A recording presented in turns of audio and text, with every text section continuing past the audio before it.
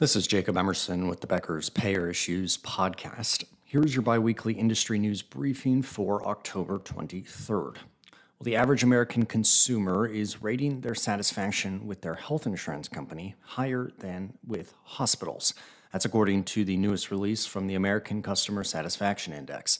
The index scored overall satisfaction with health insurers at 76 out of 100, the highest the industry has ever received. Hospitals were rated at 74 out of 100. Customer satisfaction with hospitals increased from 71 out of 100 in last year, and satisfaction with health insurers increased from 73 last year. According to the index, consumers report much higher levels of satisfaction with outpatient care, which received a score of 81 out of 100. The index is based on interviews with nearly 13,000 customers conducted between October of last year and September of 2023. Well, CMS announced plans back in March to implement Medicare Advantage risk adjustment changes phased in over the next 3 years, and now Optum is adjusting. CMS maintained the changes will slightly raise payments, and the average payment will increase 3.3% from 2023 to 2024. Some provider and payer groups have opposed the changes, concerned they would lead to a funding cut within the program. CMS also reported overall average star ratings that dropped slightly for Medicare Advantage plans for 2024 after making changes to its methodology.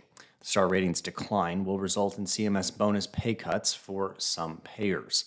While these changes won't go into effect next year, Optum Health, which is owned by United Health Group, says it's already making adjustments. Optum has more than 4 million members in fully accountable relationships and says it anticipates further growth there.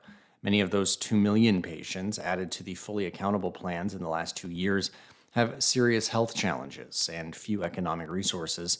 That's according to United Health Group CEO Andrew Whitty. On a call with investors earlier this month, Mr. Whitty said that this year has been heavily influenced by Medicare Advantage funding changes announced earlier this year. He said, quote, "We're very appreciative of the 3-year phase-in of the changes, which CMS ultimately decided to make. But obviously those changes are essentially the equivalent to a price cut phased in over 3 years for the MA program." Mr. Whitty said Optum has used the last several months to focus on preparing for the next 3 years. United Health Group expects to add around 1 million Medicare Advantage members this year in public sector programs. He said 2023 has all for us been about ensuring that we re-engineer our cost base, that we refocus our benefit strategies to those things that matter most to patients, that we strengthen and invest in our ability to manage affordability going forward into the system, and that we're taking full advantage of building the capabilities we already have begun to construct around our consumer engagement, our technology, digital-first capabilities, and ultimately doubling down on our commitment to value-based care. Well, at United Health Group, the Neil DeCrescenzo, who is the former CEO at Change Healthcare, he has departed as CEO of Optum's data and analytics arm after less than a year and has been replaced by Roger Connor, which is United Health Group's Executive Vice President of Enterprise Operations and Services. Change Healthcare, of course, was purchased by Optum last year for $13 billion, following an antitrust fight with the Justice Department. Mr. DeCrescenzo was named Chief Executive at Optum Insight in February of this year and had previously served as CEO of Change Healthcare since 2013. Mr. Connor joined United Health earlier this year to oversee Optum's global operations and enterprise clinical capabilities, along with enterprise quality improvement initiatives. In addition to being CEO at Optum Insight, he will continue to serve as Executive Vice President of Enterprise Operations and Services at United Health. Well, BCBS of North Carolina intends to purchase all North Carolina locations of FastMed, a national chain of urgent care clinics. FastMed offers preventive, telehealth, occupational health, primary and urgent care services at clinics across North Carolina, Arizona, Texas, and Florida. In North Carolina specifically, the company operates 55 facilities.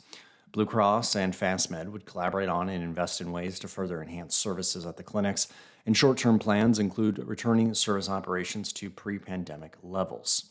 The pending acquisition is expected to close early next year. Blue Cross has been a non-controlling minority investor in FastMed since 2012, and the company would continue to operate independently from Blue Cross. It would also continue to accept all patients, not just Blue Cross members. Well, Elevance Health is expecting to lose around $500 million in revenue in 2025 as a result of declining Medicare Advantage star ratings. That's according to its CEO, Gail Boudreaux. The percentage of Elevance Health members enrolled in contracts rated at 4 stars or higher will decline from 64% this year to 34% next year, according to documents the company filed with the SEC October 13th.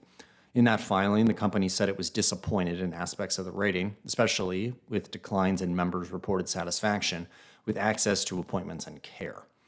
On October 18th, Ms. Boudreaux told investors that the company is investing in its customer service and network access to improve its ratings for 2025. Elevance rolled out a new customer service model for Medicare members in July and is automating and eliminating some prior authorization requirements. Well, Elevance also says it is still planning to complete its acquisition of Blue Cross and Blue Shield of Louisiana. In September, the two companies said the planned $2.5 billion deal was on hold after Louisiana lawmakers and the state's attorney general expressed concerns about the acquisition, along with a public hearing on the deal being delayed.